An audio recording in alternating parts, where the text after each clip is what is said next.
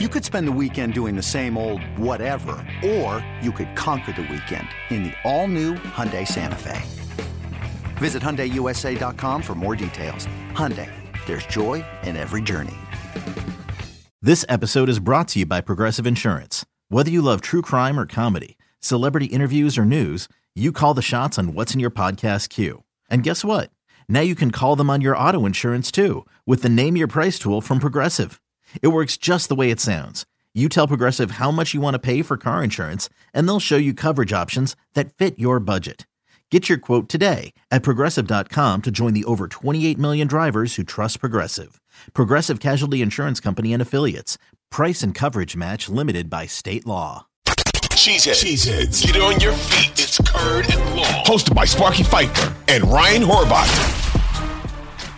Do you think the Favre fiasco kind of really helped this fan base deal with this one?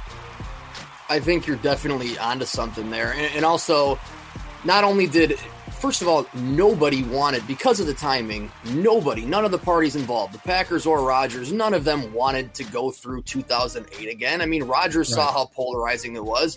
It wouldn't have helped anybody. Nobody would have come out of it looking good. So there's that. And also the fact that in 2008, there was Brett's retirement and then the kind of quiet unretirement that he tried to come back that no one really talked about. And then he's like, no, never mind. I'm still retired. And then the unretirement that everybody talked about, it was like that waffling kind of became a polarizing thing too. But you're right. I mean, if the roles were reversed and Favre were, if the divorce were happening now with Favre, you're probably right. It would be, the polarizing factor would probably be flipped. And I also think as far as the McAfee show, it is really interesting because in the last few years, it felt like, Aaron for the longest time was so private about his private life. Like he didn't want to share anything.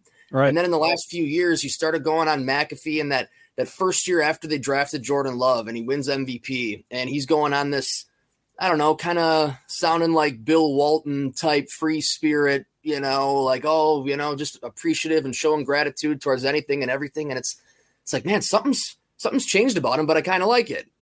When you need mealtime inspiration, it's worth shopping Kroger, where you'll find over 30,000 mouth-watering choices that excite your inner foodie. And no matter what tasty choice you make, you'll enjoy our everyday low prices, plus extra ways to save, like digital coupons worth over $600 each week. You can also save up to $1 off per gallon at the pump with fuel points. More savings and more inspiring flavors make shopping Kroger worth it every time. Kroger, fresh for everyone. Fuel restrictions apply.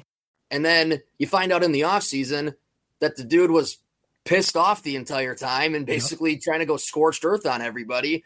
And I don't think he was ever over that. I don't think no matter what they did, he was never going to fully get over that of them drafting his successor. And now here we are. And one dynamic I am super anxious to see is how the public perception or how the fan perception will be balancing the fact that Jordan Love is a first-year starting quarterback, which usually demands some patience. There's going to be ups and downs. He's a first-year starting quarterback, and on the other hand, he's a fourth-year pro who's been in the system for 3 years.